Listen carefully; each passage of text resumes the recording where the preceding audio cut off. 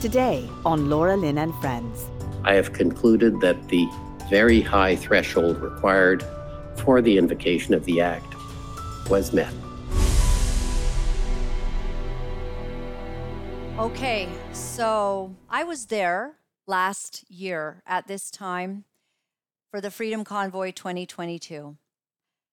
I cannot fathom. Let me wrap it up in one sentence.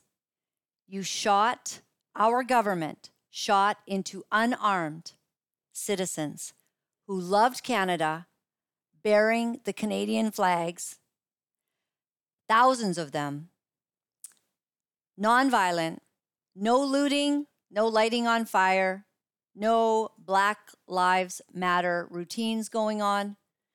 Unarmed citizens, you shot into the crowd, tear gas, you ran over them with your horses, and all of this, you're saying, was justified. Ridiculous. And this Rouleau, isn't he a friend? And possibly, I've heard that he's a relative of Trudeau. You can't get someone who's completely independent? Is this accountability? Is that ridiculous? I think that's ridiculous. It's like, me calling for a court case and the judge is my dad's friend, or the judge is my uncle.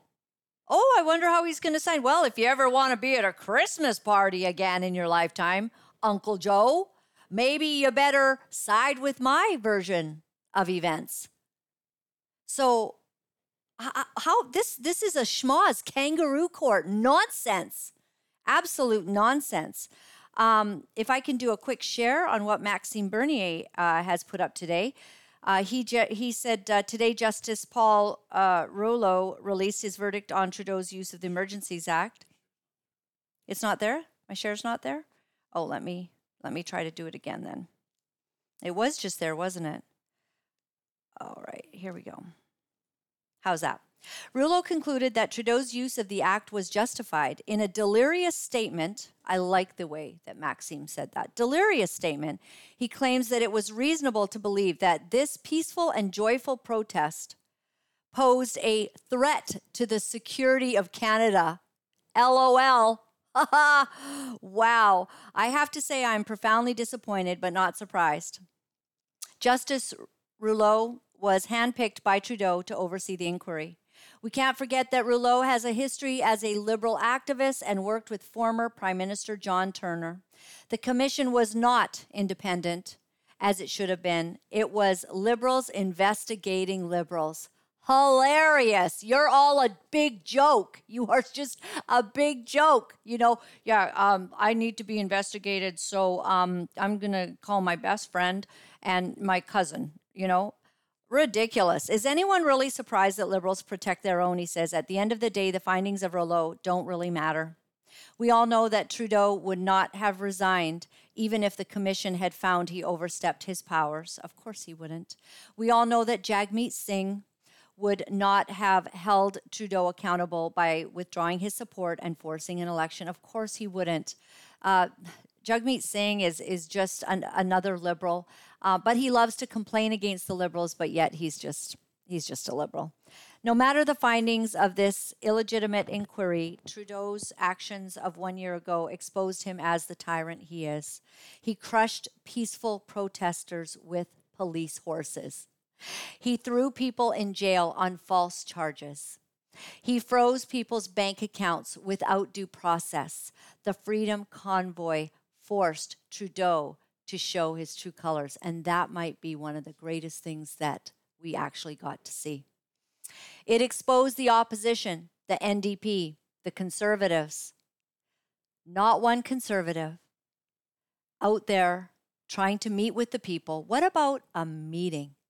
The Bloc, all of them, all of the elected officials did not stand with the people. Not one had the grace or the strength to do it, as incompetent and incapable of holding the government to account.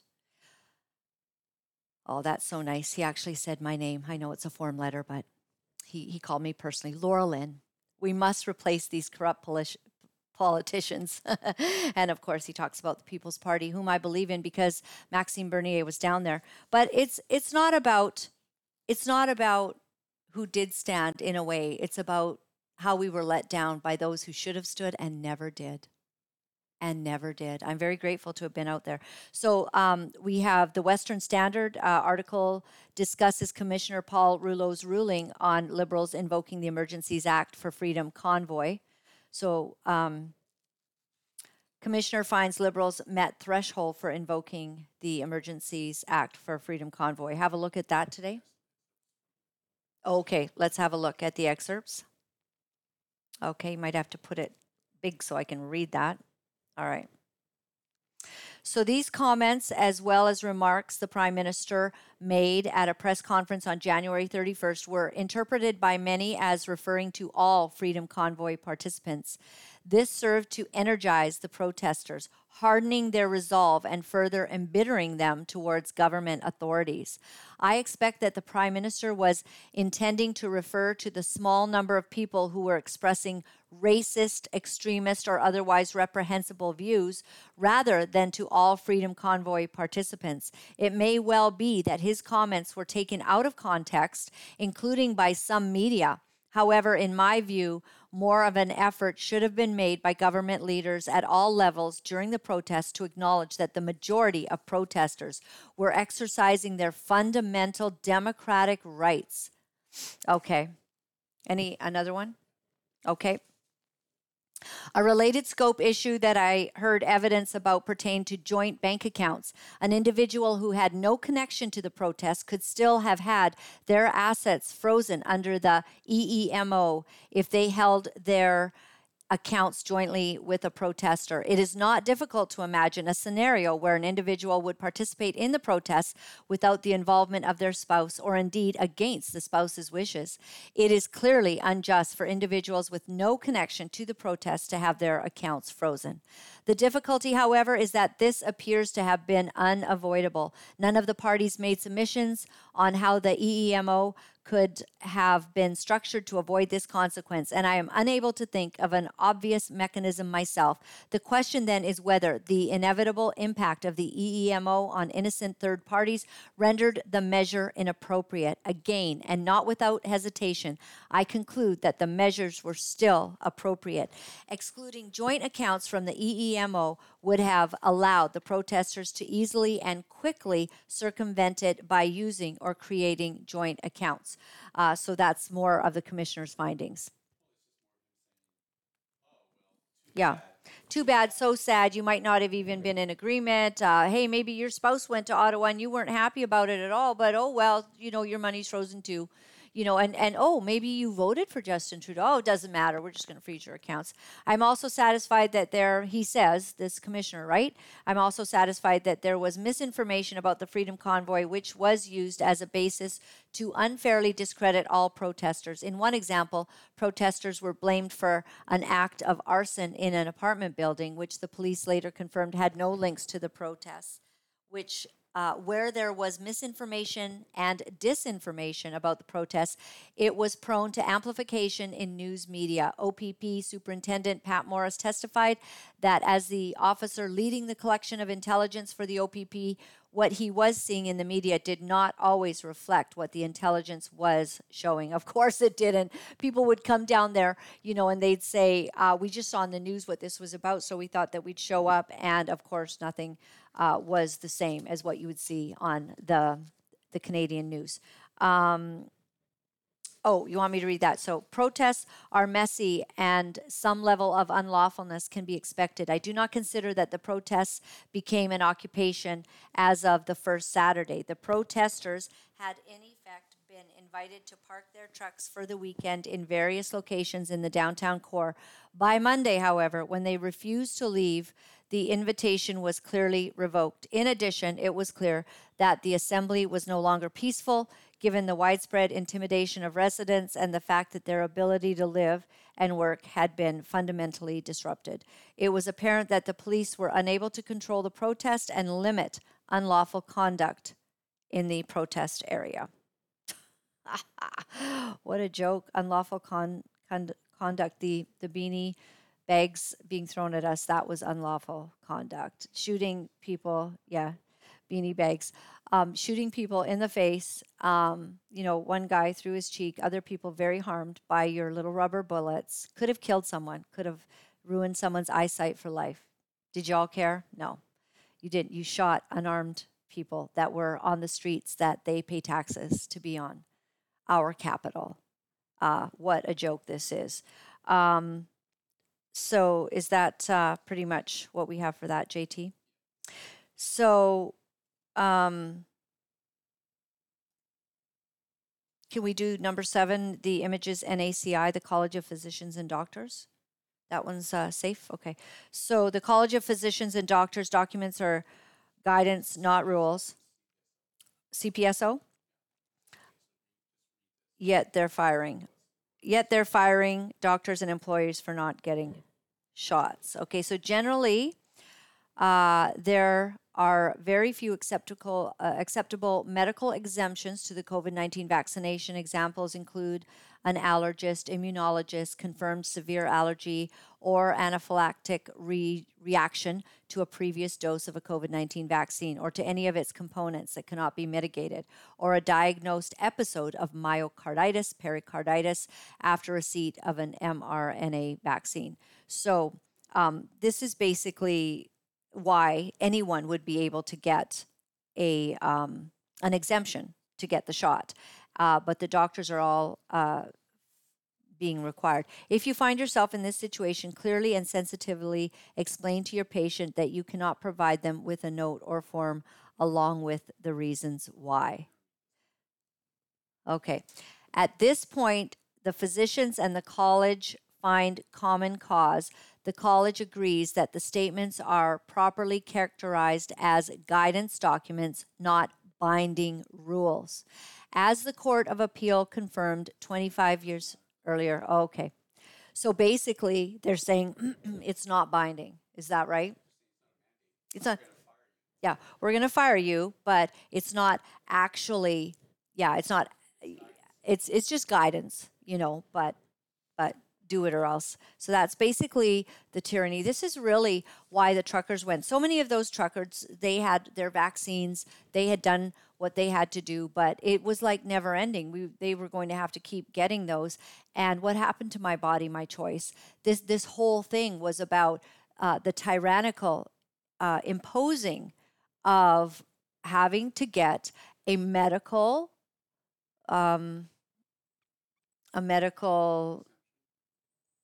having to get a medical procedure, call it a shot, that we would have to all get that, or what? Or we didn't get to go to the restaurant, or we didn't get to go to the library, or we weren't allowed to go to our kids' soccer game, or we couldn't enter our children's school.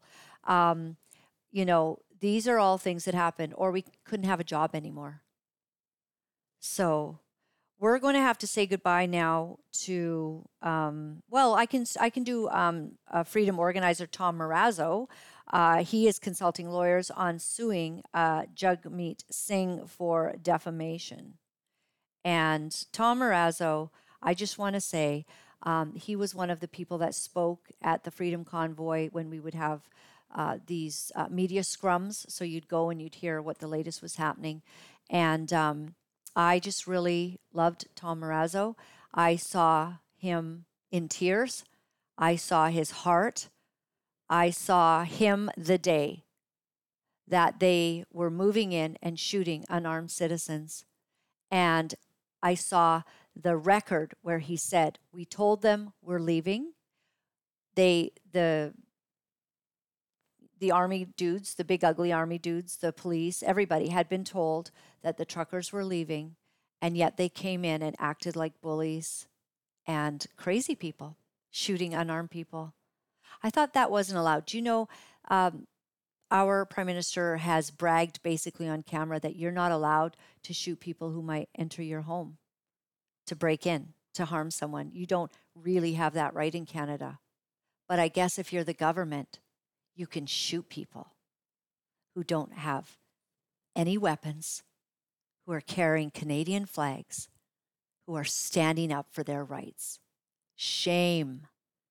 dark day, a very dark day in Canada. God help you.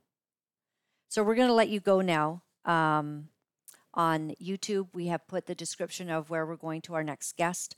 We're going to be discussing even more difficulties that are going on in our world, injustices and wrongs, crimes against humanity. So we'll leave you now, YouTube. Please come. We're going to have an incredible interview right now, and we'd like to see you on the other side. So I'm going to go to, should we go to the guest then? All right. But well, first, let me just say that I always read from my dad's Bible. And today it opened to 2 Chronicles 7, verse 14. If my people, which are called by my name, shall humble themselves and pray, and seek my face, and turn from their wicked ways, then will I hear from heaven, and will forgive their sin, and will heal their land. That's a beautiful verse that my dad underlined.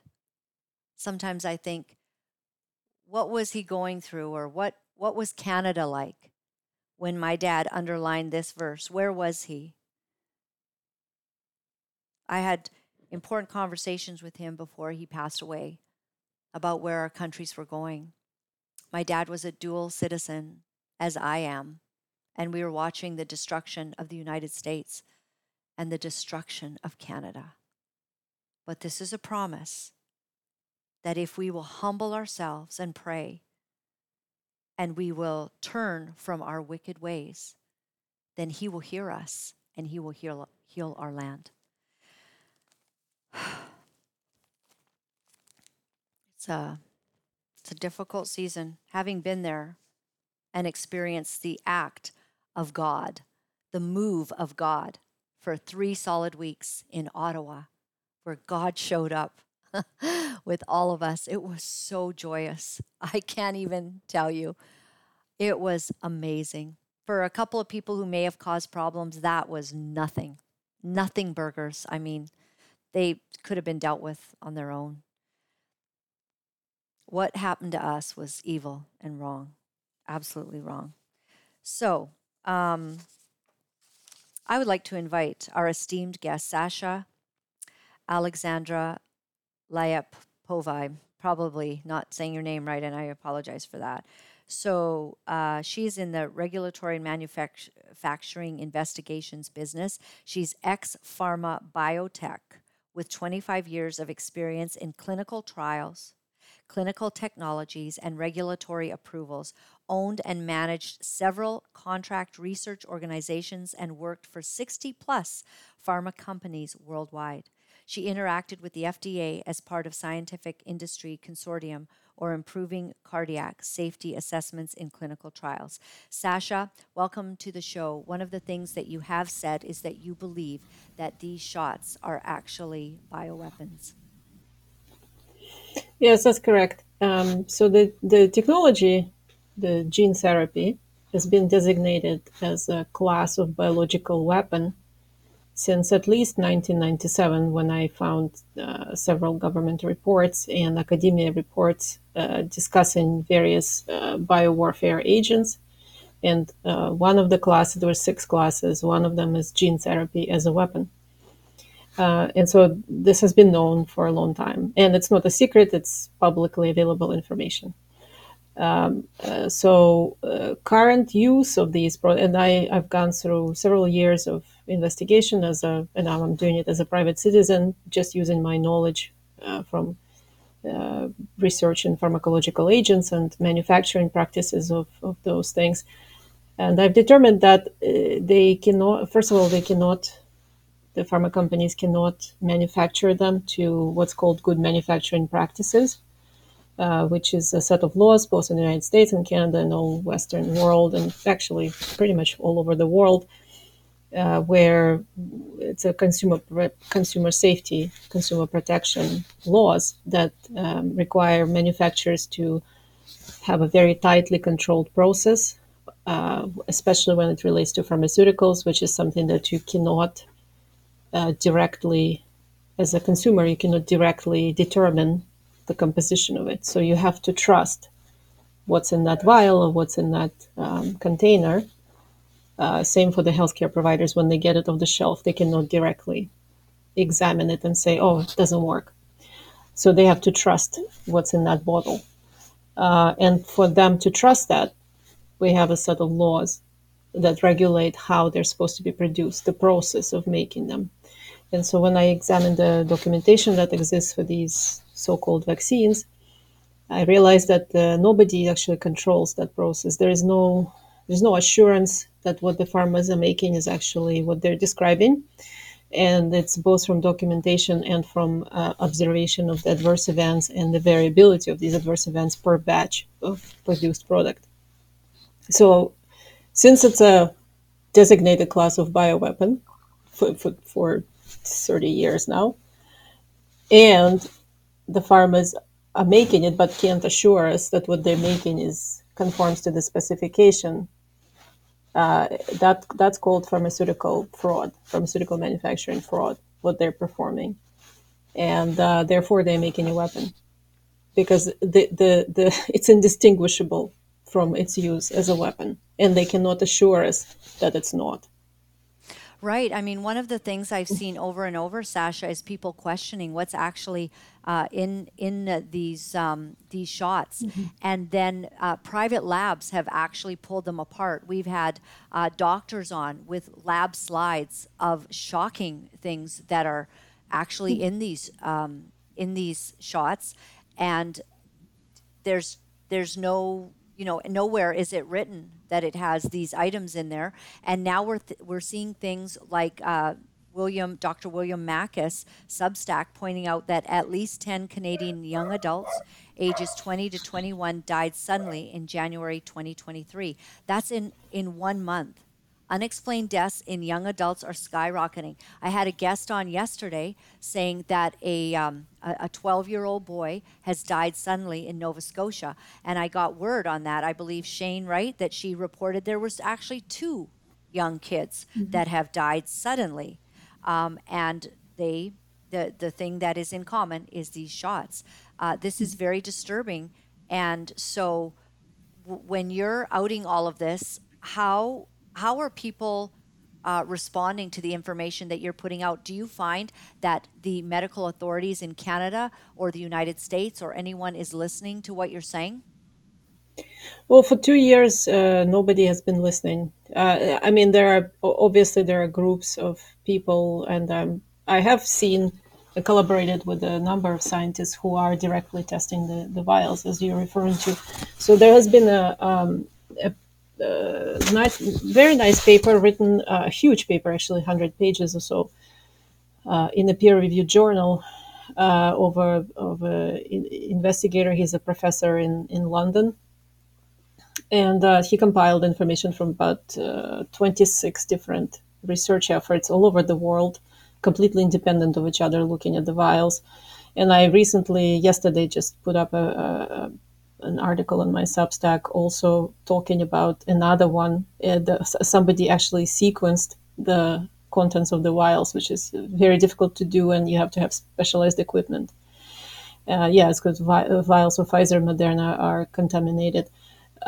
So you're correct. There are all sorts of very concerning things that people find in them, and that, from direct observations, just under optical microscope, they see chunks of stuff, they see structures, they see unusual patterns and contaminants that are very, very large and it's supposed to be in an injectable product.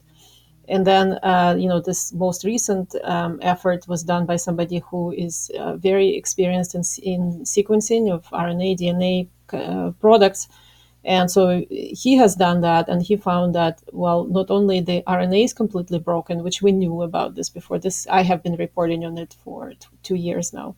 So the RNA is completely non-conforming to what the manufacturers are saying. It's just pieces of RNA that they don't conform to the specification. It's supposed to be 4,200 nucleotides, a specific sequence, supposedly coding for spike protein. But in reality, they have just broken pieces of God knows what RNA coding for who knows what. So that's what he found as well. And then he also found a huge contamination with genes that are coding for antibiotic resistance. And that's coming from the manufacturing process, because part of the manufacturing process, they have to buy so-called DNA matrix that by design contains antibiotic resistance genes, because that's the only way to increase the biomanufacturing yields and make sure that it's kind of like they use it as a marker. So these biomolecular engineers engineer antibiotic resistance as part of their manufacturing process, and that's been known. It's a known practice. But before this so-called RNA revolution, this was a very small niche problem, and they could justify it by saying, "Well, we need it for our purposes, and it's so small that it doesn't really affect anyone." Well, now they're producing this DNA matrix by kilograms. So you can imagine kilograms of material that also contains lots and lots of antibiotic resistance genes to very commonly used antibiotics. And then that contamination gets injected every time somebody gets injected with this thing. So every time people receive antibiotic resistant genes into their system. So beside all kinds of other issues, they also now are factories producing antibiotic resistant bacteria themselves. So that's concerning, right? So we have this for years. They're crying about antibiotic resistance is increasing. This is, a huge problem in hospitals. 50% of ICU patients affected by this, and that increases mortality. And now they're doing it on purpose, and this has been a known problem. And so this person just confirmed this. So, just to clarify, because you have so much information and we're all like not trained, we appreciate this. So, are you saying that taking these shots will make your body resistant to antibiotics? Yeah, not only that, you will be producing that antibiotic resistant bacteria because you will be excreting it essentially from your system just like you normally do. So, whoever you are interacting with in your household, first of all, if somebody has a compromised immune system, well, you're a threat to them now. If you go to the hospital and you get admitted to the hospital for some other reason and you have this in your system, well, then you're a threat to the entire hospital. I want to show you this share that I have up here, Sasha. Thyroid problems post COVID-19 mRNA vaccination. A new Japan study shows increased thyroid auto antibodies after 2 doses of the booster. We're finding all over across the world cancers up, of course, myocarditis, people having strokes, all kinds of athletes either dropping dead or having issues. Is do you believe, from everything that you know as a very trained person, that these shots are literally going to be the damage and the killing shots for many people? Yes, we already know that. There's huge increase in excess deaths, all-cause mortality all over the world, and it's perfectly correlated with the vaccination rates in the country. So the data comes across very frightening. In the U.S., most recent, it goes up and down. In periods, there's some periods when it's higher, some periods when it's lower. We always have excess mortality. Like since the rollout of these shots, there is persistent increase in excess mortality, which is extremely concerning. And it's anywhere, Germany recently reported 40%, which is just, I don't know, it's just stunning. In US is a larger country, and we have about 12-15% consistently. There are different reports saying that anywhere from 300,000 to 600,000 extra deaths can be directly attributed to these shots in the United States. I mean, you can kind of project the same number for Canada, for example, and probably higher for Canada because the vaccination rate is higher because the tyranny was much more, prevalent, I would say, in Canada. It still is. So yeah, so that's a huge problem, and also the birth rate decline because we know that these shots have direct impact on fertility in women and also in men. These materials, these lipid nanoparticles, they go to the ovaries. We know that from animal studies. They also distribute to the testicles, so they ruin basically the reproductive potential, and we don't know how long the damage will last, if it can be healed, if it cannot be healed. We just don't know. We don't have the data. So, for you personally, Sasha, when all of this began happening, when they began telling us that we have to get these shots, one of the people that was outing a whole bunch of information on fertility and reproductive issues and women's menstrual cycles, kind of going all crazy, was Naomi Wolf. I don't know if you ever followed her, but as with Yeah. what you knew, did you see that actually they had known that there were problems, but it was kind of hidden? Like Pfizer did not really, they were not upfront about what they knew from their early clinical trials. Oh, this was known even before the clinical trials. This was known for about 20 years. As I said, I mean, the gene therapy category has been around for a very long time. And there are numerous regulatory guidances written about it, and the regulatory knowledge is extensive and pretty much all bad. So, in order to push these things on the market, they simply renamed them from gene therapies to vaccines. But the technology did not change. Technology is just as dangerous as it was when it was called gene therapy. So, this was known. The reproductive potential impact was known. And then I saw it. I reviewed both preclinical as animal studies packages for Moderna and for Pfizer, and they both have impact because the lipid nanoparticle distributes all over the body and goes to the reproductive organs like ovaries and testicles in large amounts. And then specifically in Moderna's case, the company did the study in rats, and they have demonstrated statistically significant increase in, well, first of all, maternal toxicity. So the pregnant rats were losing fur, losing weight, and being very sick in correlation with the highest exposure to this product. And then the babies were born with skeletal malformations. And that was also a statistically significant increase determined and written up by Moderna and submitted to the FDA. And then FDA, what did they do? They, on the labeling, they issued the labeling that it's still on their website that says there's no vaccine-related skeletal malformations. So FDA lied on behalf of Moderna. They hid this information for over a year while they were pushing this product on pregnant women very aggressively all over the world, of course in Canada also. And we only found it, I got access to it only because Judicial Watch filed FOIA. Then FOIA was declined. Then they sued HHS for this information. So that took over a year to get that package of documents, to get that material. And only after I read it and pointed it out, we started talking about it. And it still is not known by vast majority of people. So this is how they did it. Sasha, it's so shocking that we just have lost all trust in our medical authorities. We've lost all trust in anyone speaking out loud. In Canada here, Dr. Theresa Tam. In the United States of America, Dr. Anthony Fauci. All of them have lied. They have used safe and effective nonstop. One of the good things that happened, sort of highlighting what you're saying, is the recent apology of Dr. Drew. And I do have that clip, if you'll allow me to run that. And I want to start with a very sincere apology. I want to, as effusively as I can, fall on my sword.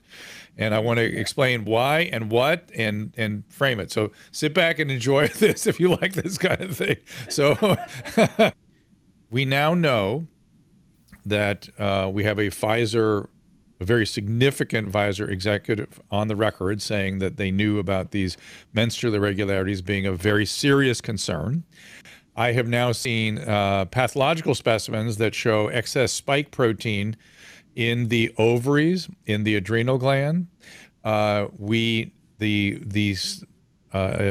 The executive in the Project Veritas case pointed out that he thought maybe it had something to do with the hypothalamic pituitary axis, which is a very common it's a very delicate cycling system, a neuroendocrine system that women have that can get easily set off. But we now know some of the possible mechanisms, not just the ovaries, but also there could be, we've seen excess spike protein now in the myelin and actually in the neuronal cell wall. So it could actually be direct neuronal effects. And we also know that spike protein is affecting plasminogen activator inhibitor by inhibiting that inhibitor and causing problems with bleeding and clotting. And we, of course, also know now that this spike protein is very much a part of what we call an endotheliitis, or a lining of the artery problem. So I think it's pretty good, Sasha, that we've got a couple of more mainstream doctors beginning to go, and admitting that they were not taking anything seriously. And now the evidence is really coming out. But we don't see Dr. Bonnie Henry or Dr. Dina Henshaw giving up their huge paychecks to actually tell the truth, because maybe that's what they'd have to do, because it's not part of the narrative that is allowed to be spoken. Yes, exactly. And as I said, all this information was available publicly. I don't have any secret files of anything. There have been some leaked documentation, but also that's available publicly and has been for 2 years. So people could have read this and could have made their own opinion about it, but they prefer their paychecks and they prefer their mainstream large audiences that eat up their every word, and they prefer to be an expert that way, as opposed to independently examining the evidence and coming up with their own independent conclusion. I just want to point out that yesterday, the Surgeon General of Florida is the first public health official in that capacity in high office in the state of Florida. He finally wrote a letter, and I know he's a good person. He has a lot of information on this now. He's taking it seriously. He wrote a letter to Rochelle Walensky and to Robert Califf, which is commissioner of the FDA, and Rochelle Walensky is head of CDC. And he wrote the letter saying, we have in the state of Florida a 4,400% increase in adverse events recorded in VAERS after this vaccination, and asking them to explain this. And I applaud that, but that percentage increase has been there for 2 years, and he just found it. And so again, I'm saying he's a great guy, he's a hero, but this is what anyone could have done. Any one of these experts could have done it. Wow, long ago. It's so shocking. So in your personal journey, how long did it take you to decide that you weren't going to be taking these shots? Oh, I pretty much, I had a benefit of having knowledge of the gene therapy class, although very cursory, from about 2008. And I ran across that class during my work in pharma, and I examined it not very deeply, just, as I said, superficially. And I immediately saw a lot of risks, and I just kind of put it out of my mind. But then when they started talking about this as a prophylactic vaccination, especially for healthy people, women and children, that, kind of perked my ears immediately. And I went back and started looking into it more seriously. And I immediately saw all of this, and the regulatory guidances, they're available. They're on FDA's website. You just Google gene therapy FDA guidance and you will see it. And so all of this is absolutely right out there available. So for me, the main wake-up call for me was when they were lying and suppressing hydroxychloroquine and ivermectin and taking doctors' licenses away for this, which was immediately very, very shocking. And I knew that bad things were going on. But then when they started talking about this as a prophylactic vaccine, I was like, okay, that's it. I don't know what's going on, but I cannot trust anything that comes out of their mouths. And that's what I started doing. I was like, I have to look at it myself. I have to examine the evidence, and I have to make my own judgment. Sasha, when you add together sort of their dogma about taking this vaccine when we've had open talk about depopulation, when we're seeing all of these train wrecks across the United States within a 1 week period, a very bizarre fire was going on yesterday that I saw in a plant with a lot of plastics, and it's just, I think it's in Orlando, actually, Kissimmee and Kissimmee, and then you see like sort of, I remember when hydroxychloroquine was being banned from use, 2-hydroxychloroquine plants were up in flames. I watched all of it closely because I've been on hydroxychloroquine for many years, actually, because I have lupus. But when as you add all of the puzzle pieces together, you begin to go, what the heck is going on? And I think we've come to some conclusions that there might be some very powerful forces, maybe faces and people whose names we don't even know, that are behind something very insidious. What do you Yes. think? Yes, absolutely. So we know for sure now that the federal government and federal health officials are completely captured by forces that are working against us, United States citizens, against our constitution and our rights. And so these agencies have been captured. FDA, as I've demonstrated, has been lying about birth defects and pregnancy risks, openly lying. It's documented that they're lying to the public. So if that doesn't wake up professionals, I don't know what will. And I don't know what it's taking so long and why everyone is like the majority of people preference is to just fall in line and follow the orders and collect the paycheck versus saying stop, and we have to examine what's going on. We have to become advocates for others. Like if you have patients in your care, if you have students that you're teaching, if you have family members or neighbors, or you can become their protector, and actually it's your duty to do so if you have any even small position like this, like position of power or authority or something. Yet I see doctors pushing this on their patients, doctors pushing it on their pregnant women patients, pushing it on children, the pediatricians. That's just an atrocity in my mind. So why then, they need to wake up. They need to examine the evidence for themselves. Don't take my word for it, but you can go to my Substack and you can see the documents that I've referenced and you can read them yourself. And we appreciate that. And I think we've had her Substack under her name. Have we, JT? Yeah. So people are wanting to know how to follow you. And so that's very, very good. Thank you very much for basically standing up, telling the truth. So many haven't, Sasha. I don't know what has given you that strength. I'd like to close with that question to you. Why did you decide not to be part of the army of deception broadcasters? What made you say, I'm going to speak up, not just sit there with the knowledge quietly, but actually speak out?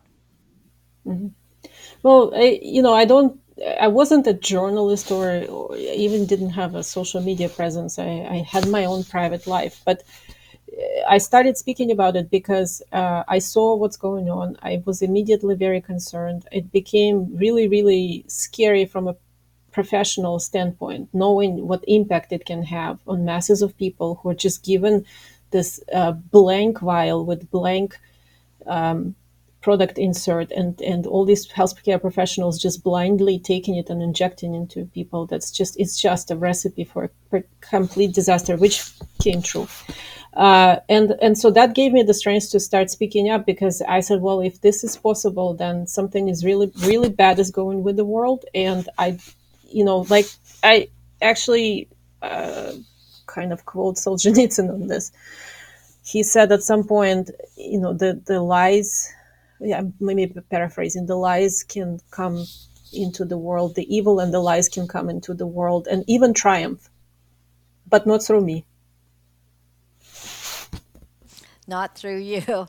Oh, you're amazing. You're a hero. I just thank you so much. I just love what you're doing. I just thank God that you are able to find that strength within you to not be silent at this hour and to put it out on your Substack. Thank you very much. I'd like to have another update with you because time's going to go on. We're going to have more revelations I think, of what is happening to our fellow human beings in our communities, our families.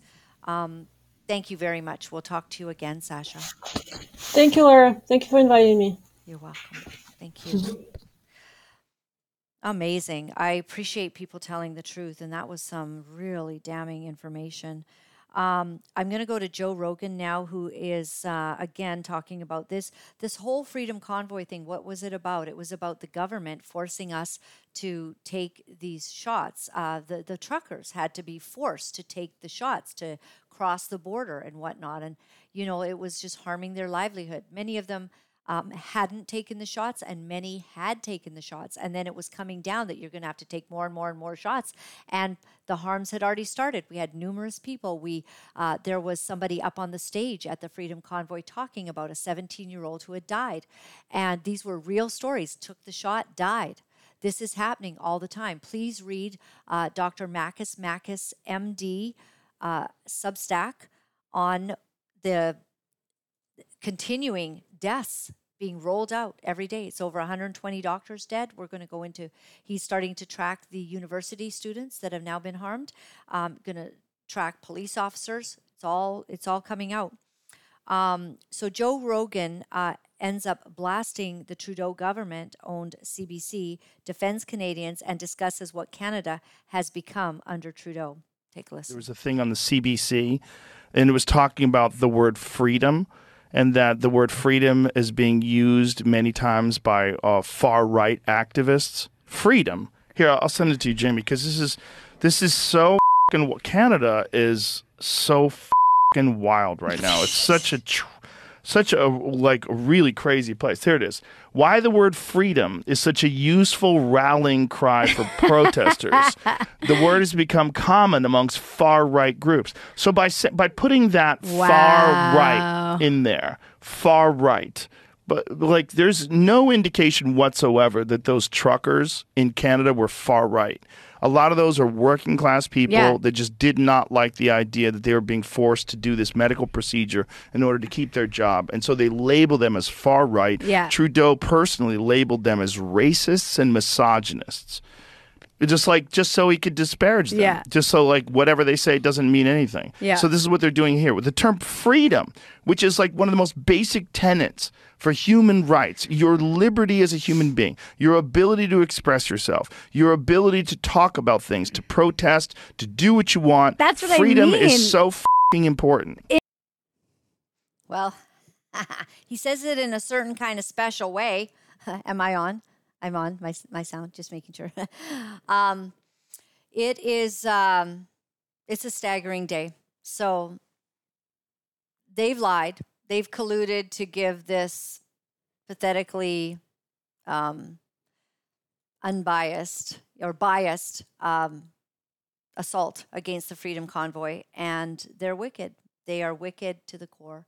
I'm going to now leave you shortly. Just before I do, I'm going to read a scripture, and then I will tell you about our award-winning guest. She's an investigative journalist and interviewer, Trish Wood. Before I go, I'm going to just read you from Psalms 59. And where do I begin? For the sins of their mouths, for the words of their lips, let them be caught in their pride. For the curses and the lies that they utter, consume them in your wrath. Consume them till they are no more, and then it will be known to the ends of the earth that God rules over our land. They return at evening snarling like dogs and prowl about the city. They wander about for food and howl if not satisfied. But I will sing of your strength in the morning. I will sing of your love. For you are my fortress, my refuge in times of trouble. You are my strength, and I sing praise to you. God, you are my fortress, my God, in whom I can rely. So we can't trust any of our leaders, liars, deceivers. They collude against the people. They bring damning assaults against us, their testimony is full of lies. The only hope is our God. The only hope is our God. And I want to just say one brief thing. There's a guy, nice guy, a Warrior Calls, and he does seem to say nasty stuff about me here and there, saying that I'm not a fighter, that I'm just all about the viewers, that I'm not fighting hard to bring the truth, and that it's about, making money. That's hysterical. That it's that I'm not genuine, as he's purporting his thing. He wants us to all get on the same board, as that the virus was never isolated. I've had people on saying that. I'm putting information out there. And I think he's angry because when him and Marcus Ray were going to do this big event, I had people asking me if that's what they should be doing. Marcus Ray had presented some dialogue that seemed a little, perhaps, maybe not the route to go. I had said to him at that time, and I said publicly, maybe we should have all, had a conversation, at least invite us to a Zoom meeting so that we can say, what are you thinking to do, and what should we do? So I'm not against him. Sometimes I don't agree with his ideas, but I don't think he needs to be putting me down, and I'm not going to put him down. So I would appreciate not putting me down. He talks about, that I haven't reached out, that people have asked me to reach out to him, and some people have on email. They've asked me to reach out to Marcus Ray. I'm really busy. I don't know, if he'd like to have a conversation with me, pretty sure he's got my number, or he knows someone who does. So I welcome him to give me a call, but stop dissing. We have to be very careful that we don't become divided because we're standing on the same side. So I didn't like that I got sent a video. You're saying stupid stuff about me, and you want me to work with you. Does that make sense? That doesn't make sense. I don't like what you're saying, and it's defamatory. You need to stop. Don't talk about me. Don't say stuff that's not true. None of that's true. We're in a real bind in here, Canada. If you think that you have the solution, which he seems to think we have to all get on the same page for his solution, whatever that is. I've tried to listen to it. It's long. We're in trouble. Our government has literally just supported what Justin Trudeau did in harming unarmed citizens. The best thing I can say is this scripture that my dad underlined in his Bible. If my people who are called by my name will humble themselves and pray and turn from their wicked ways, then I will hear them and I will heal their land. The answer is God. That is the answer. I love what's going on in Asbury right now, down in the States.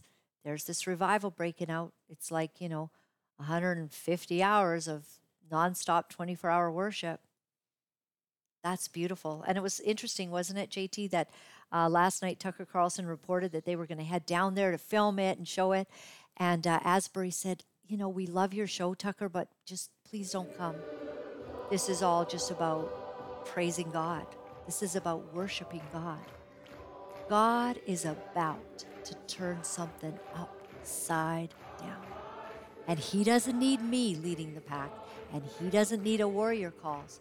He just needs people to turn from their wicked ways and to follow God, to repent from what our nation has become. And I'll tell you one more thing before I throw to this, and that is that there are people that need to stand up for the kids in our nation against these evil school boards. I just heard a video that Action for Canada has put out. I contacted Tanya. I said, I can't even air it. I cannot subject my audience to listen to a book that is in the schools in our country. I can't even put it out. I'm so sorry. You guys, we've heard some things on this show, and sometimes it's just hard stuff. Like, this is beyond the pale. It is beyond anything it is so sick. After having to go through it, I was scarred. I was just mortified what the books are saying. And Willow Reichelt, or whatever her name is, in Chilliwack, the Chilliwack School Board, and Ms. Bondar, the sex queen who does her videos, you're all sicker than I ever imagined. You're sitting there telling people to shut up and not speak out on these books, coming against former trustees, coming against people that care, parents very upset, reading that book aloud, and literally, it's so disgusting. If you are not removing these books immediately, I question whether you don't have a serious psychiatric problem. I question if there are pedophiles literally sitting on the board, because you would not allow this if you had any sense of decency. It's an abomination. You're really so off on this. It's disgusting. You need to be removed. If you see I think there's a document going around asking for their removal, sign it, everyone. They're crazy, literally. My God. Help us, Jesus. So I'd like to introduce to you, I did an interview yesterday. So it was with the beautiful, lovely Trish Wood, a woman whose soul is very, very beautiful. She's an award-winning investigative journalist and interviewer. Trish Wood has been blowing up conventional wisdom for decades. A television and radio trailblazer, she's renowned for chasing organized crime bosses through Tokyo, exposing crooked religious cranks, dodging drunken teens with guns at checkpoints in war-torn Burundi, and setting free innocent men. Trish's intrepid reporting landed exclusive guests and won her fans' accolades and occasionally her critics as well. Now she's bringing to a podcast her electric interviewing style, hard-won wisdom, and wicked sense of humor, crushing agenda-driven overload with critical thinking. Trish's deep empathy for the downtrodden but fearless questioning of the powerful creates profound moments. Neither left nor right of center, she is a libertarian, she calls herself, in her head, but a champion of the working class in her heart. She can't be pigeonholed and refuses to see the world through the lens of manufactured talking points and toxic dogma. What I really love about this lady is that her and I might be on some different ideological belief systems, but she speaks the truth and she does it well. She's got the right side of critical thinking. This was my interview with Trish Wood, and be blessed, everyone. I'm headed to Calgary, Alberta, to interview and, well, to actually just, be at the event with Christina Anderson. So I'll give you updates on that. The lovely Trish Wood, take it away. Trish, thank you so much for joining us. We appreciate it. And I've been a longtime admirer, so it's a real honor for me, since we're in this amazing industry that is sometimes, it's a pitfall right now, depending on whether you speak the truth and if it might get you in trouble these days. So you've been in a bit of trouble in your past. Oh, I've been in lots of trouble in my past. Yeah. And it's made me the person I am today. It's made me a better person and a better journalist in many ways. I won't get too philosophical because we've got a lot of important stuff to talk about. But I do think that we, when we have bumps in life, we have to really look at our role in them, don't we? And that's how we grow. So we get philosophical, we think about them, and we make amends when we hurt people, and then we grow, don't we? So my life has been a bit of that. And that's good training for a reporter because you end up being pretty empathetic toward people. Yeah. 100%. The more we go through, we do find that deeper empathy in our soul for others, and it helps us to have a lot of wisdom. I want to touch on that. You were recently kind of involved with the Freedom Convoy thing, but you stepped back from that. It wasn't the Freedom Convoy thing. It was the inquiry? Citizens Inquiry. Yes, I was their spokesperson. And I was so honored to do it. Preston stepped away and they asked me to do it. And I was really wanting to do it because, by God, we need a Citizens Inquiry. You know, do you think the government and legacy media are going to investigate themselves? I don't think so, right? Or make an inquiry about this? No, the citizens have to do it. The citizens have had to do everything around COVID, haven't we? So I was thrilled to do it, but there's a point, since I started the podcast in, I think it was April of 2020, right after the lockdown started, I knew there was a problem because of my science background. I assumed to be one of about 4 people who were speaking up about it. And I thought to myself, well, I gotta say yes to everybody. So my policy has been, when I'm asked to do things, to speak at a conference, to do a show, to do this, I always say yes, because the people are not getting the straight goods from legacy media, as you know. You say that, I'm sure, every day, and your show serves the same purpose very much. So, but I'm at a point now where I have to say no, I think, a bit, because number one, I'm burned out, as I'm sure you are too. You do a show every day, don't you? Yes. Sister, I don't know how you do it. And you can't take holidays because they get mad. Your supporters get mad, right? When they say, oh, you know, relax, but they don't mean it. They really want you there. I know. Right? They do. And so I've been doing this full on pedal to the metal for almost 3 years. I said yes to the inquiry initially just to be temporary. And then they said, can you do it permanently? And I said, of course. But then kind of realized how much work it was to do. And it meant I would be short shrifting, you know, somebody. So I stepped away, but I fully support them. And like the truckers, I'm uplifted by the level of commitment to the project by these people, most of whom are volunteers. It's just astonishing. This is a great country. Remember, for the truckers, people around the world were saying, go Canada. Like, we really kicked butt with the truckers and got a movement going worldwide. So I think there's a bit of that same energy around the inquiry, although the inquiry is more of a sober, you know, look at what happened. It's less, I think, agenda driven, although that's something one has to navigate, because anybody who thinks that nothing bad happened from public policy during COVID is a fool. I mean, I'm sorry, we're not going to pretend the plane didn't crash. The plane crashed, right?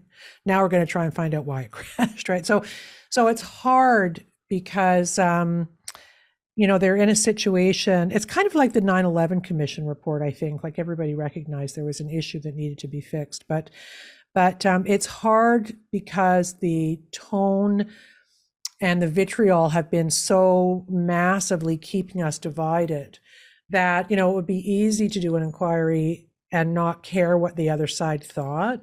And I think they are trying really hard to say, look, give us a chance, listen to what we're saying, please just listen to us, don't do the ad hominem legacy media attacks on us, try to listen to what we're saying. And I hope if legacy media would do that, and some of the people in science, like the science tables across the country and the medical officers of health, I know many of them will secretly be agreeing with many of the witnesses who are testifying. So that's all good, but I'm not part of it. It was just too much. And that's a good thing, because it means it's getting big and important and it requires more time, and that's good for whoever steps I in. just thank you, though, that you were willing to put your, you know, name forward, and perhaps because of that, other people, you know, have taken up. And you certainly can't do it all. You are only one person, and you've done amazing things for our country. You have been willing to speak. I don't know exactly where you got that strength. I know we've spoken before about it. You've had many personal experiences that have caused you to be very, very strong and to speak against the insanity that's going on. And you're one of the people willing to do that. Jamie Reed recently kind of came out with some information regarding this transgender situation. We had some guys on yesterday. You know, they went into high school to the principal to say, listen, we don't think the guys should be going in the girls' washroom. And of course, the principal suspended this young man. This kid, what's the kid's name? Yeah, Josh Alexander. Josh. I mean, what a hero he is, you know, because I there's probably not a week goes by that I don't say, where are the men? You know, women are being thrown under the bus by trans extremists. Every day they want to chop our heads off, and they say so. They were carrying signs in Scotland saying, "Let's decapitate TERFs," of which I am a proud one, an old school feminist. This is all misogyny, if you ask me.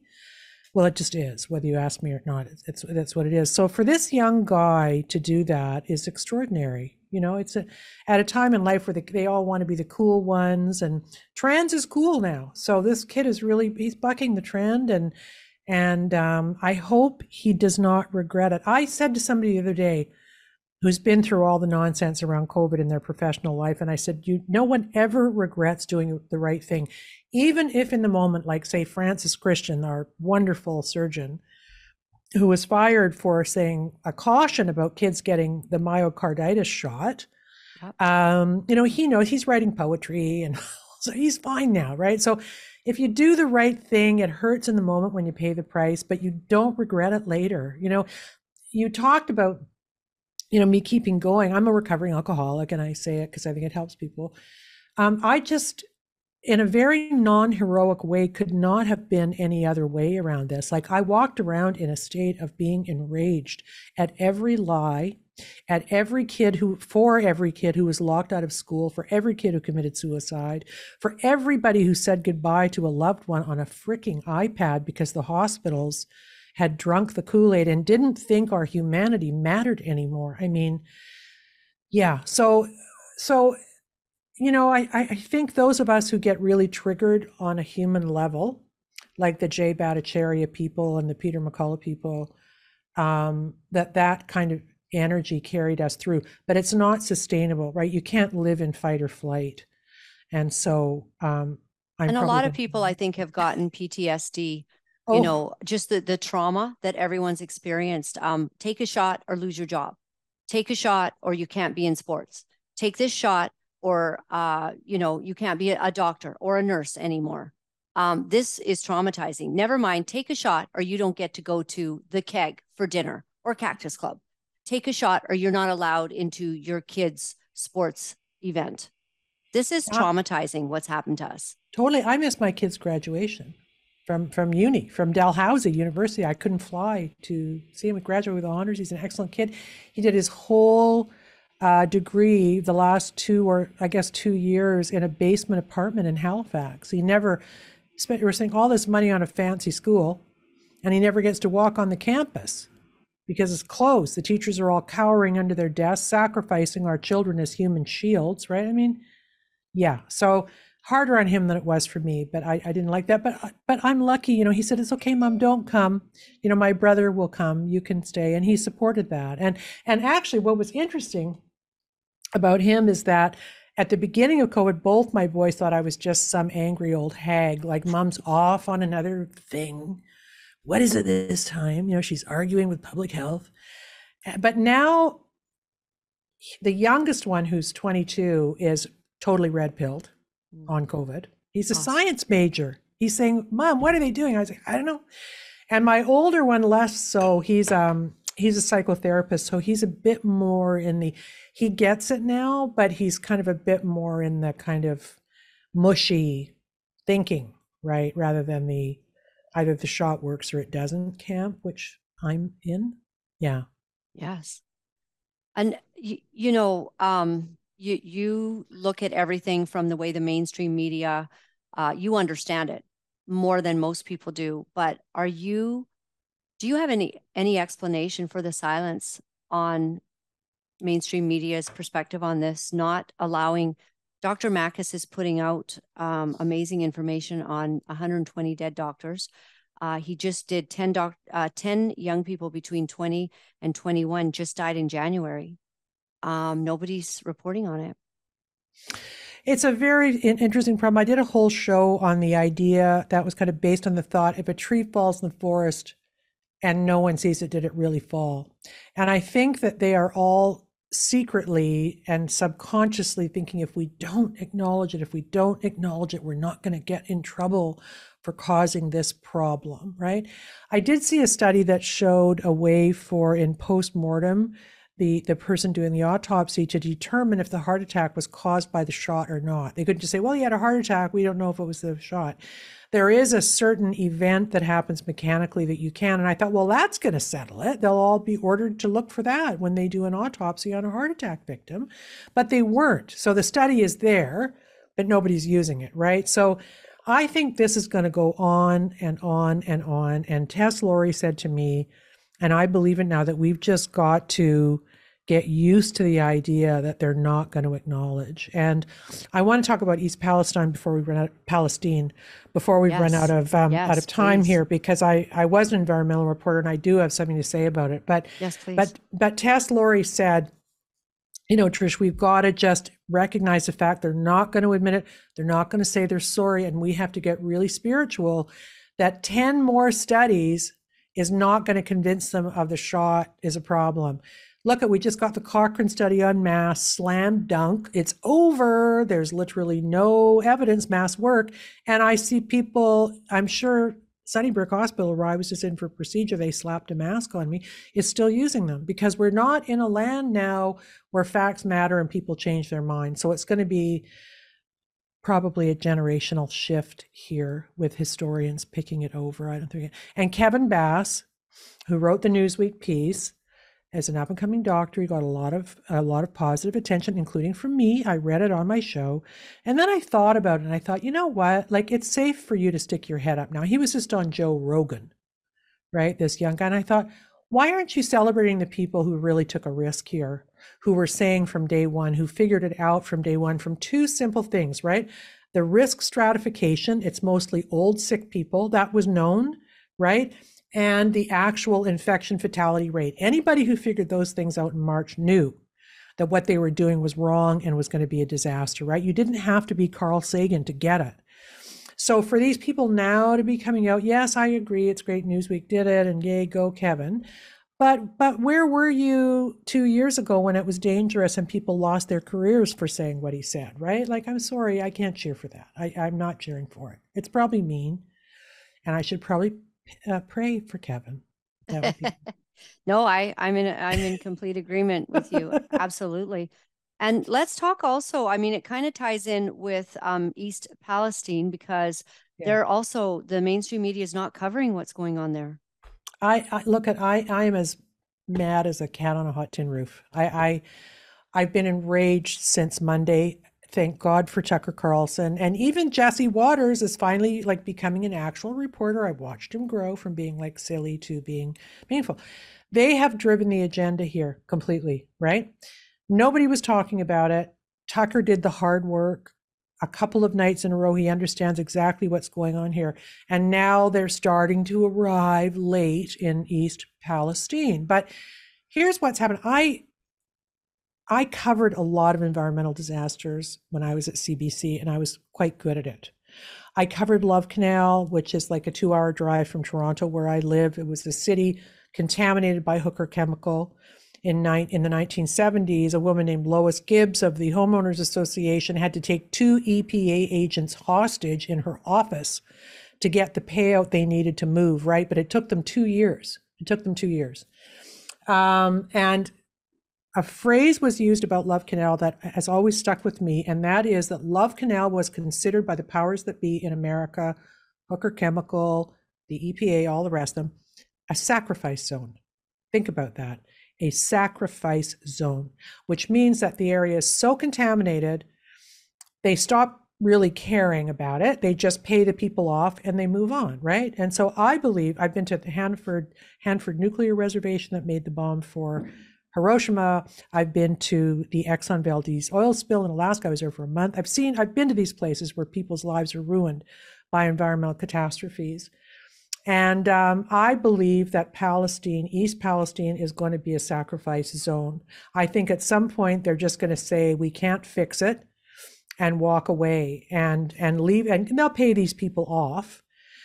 And the sad part of it is that the chemical reactions in the human body are so diverse, especially when there's heat involved, that we see acutely what happened. We see rashes and we see headaches, and we see the dead chickens 10 miles away actually made me cry because I'm an animal lover. I saw that last night. But these chemicals mostly have a cancer latency period of about 15 or 20 years, right? So what happens, and this is what happened at Love Canal, they disperse, and then later people are getting these weird cancers as a result of what happened 20 years ago. Same with 3 Mile Island is the same thing. That is what we're seeing here. But I think the bigger point, and this tells us where we are right now, nobody gives a feck about those people because they're white and they're poor and they voted for Donald Trump. And that is the absolute truth. I went to some of the top environmental agencies in America, which tend to be left-leaning, but they shouldn't care, right? None of them have East Palestine on their websites. Greenpeace isn't in East Palestine. They should be there organizing people to fight the power, to fight Norfolk Southern, which, by the way, is owned by BlackRock, right? The most powerful corporation in the world, that funds all of these politicians. So this is an absolute worst case scenario that highlights for me the abandonment of the working class. Black and white have been abandoned, but in this case, white working class. Maybe if they'd been black, Pete Buttigieg might have. I think maybe he did show up or he's on the way or something. But actually, you know what, Pete, stay away because you don't know what you're doing, right? He's only there for a photo op now. He needs to stay away, right? So this is what happens. It's kind of like what I said a minute ago about the shot, right? If they think now, if we don't report on this, we don't have to acknowledge that it's real, right? There was another train derailment today out of Detroit, and you will find today? Okay, I'm behind the scenes. Do we have that, JT? Okay, we've got it. We're gonna and I think what's the show later. I think what's going to happen is that this is going to end up being a story of massive corruption. My word. Right. And these poor people will, I hope they should be gone now. Why are they not in hotels? Illegal immigrants are in hotels in New York right now. Why aren't Americans who are actually literally at risk right now? They're not just vulnerable. They're like at risk of dying of exposure, right? Why aren't they being bussed out and put in decent places to live? No one cares. They don't even have a good audio system at the town hall or the town venue where they're trying to protest. You can barely hear what they're saying. I mean, it makes me absolutely angry. Remember the phrase sacrifice zone. East Palestine is a sacrifice zone. They don't care about it. They don't. Oh, well, that, you're shedding light on this from your experience that, different aspects that I didn't see. You're right. They shouldn't be there, but I guess they don't have funds to maybe go grab a Holiday Inn down the road. Yeah, a few hundred miles. Yeah. Yeah, no, they don't. That's what they said, that they're like, these are America's poorest of the poor. It's a trailer park region. It's the hollowed out of America, which was done, by the way, by the McKinsey consulting group that convinced all these big companies that employed workers and paid them well back in the day to open up shops overseas. That was McKinsey. Guess whose only actual job he's ever had worked at McKinsey? Pete Buttigieg is a McKinsey guy, the most corrupt consulting company in the world. McKinsey also set up many of the medical advisory tables that were advising governments during COVID. That was McKinsey who did that. They did the Ontario Science Table. They did Quebec. They come in, they get huge fees. They're all friends with the politicians, and they set up these things that don't work, right? So that's what's going on there. Power is playing out. Even DeWine, who is a Republican, looks like a complete fool today. He looks like a fool. He's not advocating for his people at all. So it's hard for me to watch. I have someone on tomorrow who's going to talk about what it means from a chemical poisoning perspective, but I'm going to keep talking about it until they sort it out, because it's what's in store for all of us if we don't see what's happening. We are serfs. They don't care about us, and the legacy media, by not holding them to account, is only making it worse. Shame on them. Yes. Right? And Tucker Carlson has been covering how it just makes no sense that they just lit all of that on fire. Even to me, who doesn't know much, I don't want to mix bleach and certain products in my home, but I wouldn't want to light all that stuff on fire. It seems obvious that that would be exploding into the air and exploding into everything around. And there is a cloud moving apparently toward Lake Erie, which is kind of interesting. I have a cottage down on Lake that we rent down on Lake Erie, so I'm a bit worried about that. But the bigger thing that I really want your listeners to and viewers to understand is that kind of contamination, groundwater, soil, land, houses, people, used to be the thing that got the left fired right up. They raised money on it, and they created organizations around it, and they have not said a peep about that. So what that means is that the organizations that should be helping rescue those people by saying, like, don't sign the forms and don't go in your house and don't they should be there helping them. They're not going because the people there voted for Donald Trump. That's where we are right now. Like, that's insane. Yes. I mean, when you look at what's happened with the Biden administration, the defund the police, and then, we want to, cut the crime and all of that, and all the lies that Biden told, even on the, on his speech to the nation there that he did, just absolute nonsense. These people are insane. Well, I understand. I called Erin Brockovich yesterday to see if she would come on the show. She didn't respond. She's too busy, I'm sure, but she is apparently going there. So she'll be telling them, like, Tucker had a woman on last night who said that they'd only test the water if she signed a release saying that they weren't going to sue. Like, I think the Love Canal people got like $150 million. And what's interesting about Love Canal, they fixed it up, and then they moved some people back. Everybody wants a deal. Nobody can afford a house, so they moved there. They've been assured it's fixed. And now they're going through a very similar thing. Everybody's saying, oh, there's a funny smell, and I miscarried my baby. And, it's madness. It's absolute madness. It was neat to see Erin Brockovich. You brought her up on, she's actually been weighing in on all of this, and that's fantastic. And that should scare them to death, because clearly she knows what she's doing. And now she's got the funds, to probably invest in making sure someone's accountable. Well, yeah. And I read somewhere today that, and this is the stuff you got to pay attention to. Norfolk Southern had a massive profit in the last couple of years. And instead of putting that money back into their own infrastructure and the safety of the trains, they did a stock buyback to make Wall Street happy, right? Like, that's what's going on here. And I will also say that the breaking problem, you're going to be hearing from a guy named David Sirota, who's a really good investigative journalist. I hate to say it, but under Donald Trump, they were allowed to not install a better braking technology that Obama had wanted them to. And that was maybe perceived to be the cause of this. And so that's what they're saying. Oh, Trump did it. But you know what? I'm sorry. Like, you've been in power how many years now? You can't keep blaming Trump. Trump shouldn't have done it. I agree. I think it was wrong.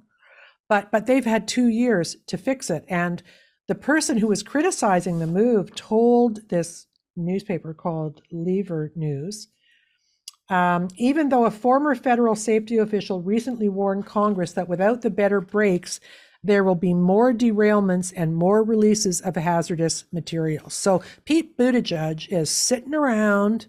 We've all seen the clip. Oh, there were too many white construction workers or whatever. That's like maybe not fair. But he should have been there with a hard hat on a week ago, holding hands and handing out water, right? They don't care. How more obvious can it be that they do not care about poor white people who voted for Donald Trump? This is absolutely shocking. Can you imagine if it were the other way around, right? If this had happened in a Democratic state, near one of those crazy governors, they'd be, calling for natural, disaster emergency and demanding billions of dollars be sent immediately. You're right. And this is a sad testimony to our world. Where can people follow you? So I have a Twitter account, which is @WoodReporting. I have a website, which is www.trishwoodpodcast.com. I have a podcast that you can listen to on my website, but it's also on every platform. You can sort of find it there. I have, what else do I have? I have a whole bunch of social media I never go to because I hate it, right? I hate it, except Twitter. I do Twitter, but it's all done by my friend Dorothea, my assistant. So I'm on a bunch of those. That is fantastic. Are you enjoying, we're going to have to close off because our Zoom time is going to be done, but Trish, are you enjoying being able to report from a position and being able to speak and say anything you want? No one tells you what to say or not to say. I said to my husband last night, if I was younger and not fully committed on some other projects, I would have been in my car last night driving to East Palestine to kick some butt down there, which I always love to do. But you know what? I hate to say it. I never was a fan of Rebel News, but I'm starting to, they're kind of winning me over with their jump interviews and stuff. And they're down in East Palestine and that. So it's nice with young reporters who I think are really terrific. I cheer for them. So yeah, I love being able to say what I think, and because I know what I'm talking about. And it's sort of like, if you want to challenge me, then bring facts. Don't do some stupid ad hominem thing that I once had lunch with Pat King or something, which is what they do, right? It's ridiculous. I never had lunch with Pat King, by the way, but and it would have been fine. But that's what they do. So I just, that is the thing. The thing is that they never challenge with facts because they lose on the facts. Always they lose on the facts. Yeah. I am always so blessed in speaking with you. You're such a fascinating person. Thank you for all you do. Keep doing it. Keep bringing the real news with your experience and your perspective on life. All that you've been through makes you such a treasure to us as Canadians and to the world. I appreciate it, Trish. Thanks. I appreciate you, what you're doing. So thank you. Let's do this way more often. We should. I know. Than a year apart. Yeah. Okay. I know we can talk girl stuff too one day. Okay. Yeah. Okay. Let's do it. I'll call you. Okay, Trish. Take care. Thank you. Bye-bye. Bye. You know, it's not easy to deliver the truth of what our sick world is doing, but for some of us, we feel that we have no choice. Because if we are silent about these abominable things, then we are letting evil go unchecked, and we cannot do that. For those of you wonderful people who are writing me and are sharing your encouragement, I am deeply grateful. Thank you for all the letters that you've been sending. Thank you for the donations and the support. I found out that in order to speak the truth, you have to become very, very strong. If you would go to my website at www.lauralyn.tv, you'll find all of the ways that you can contact me. Remember, my friends, all is well. All is well. Thanks for joining me.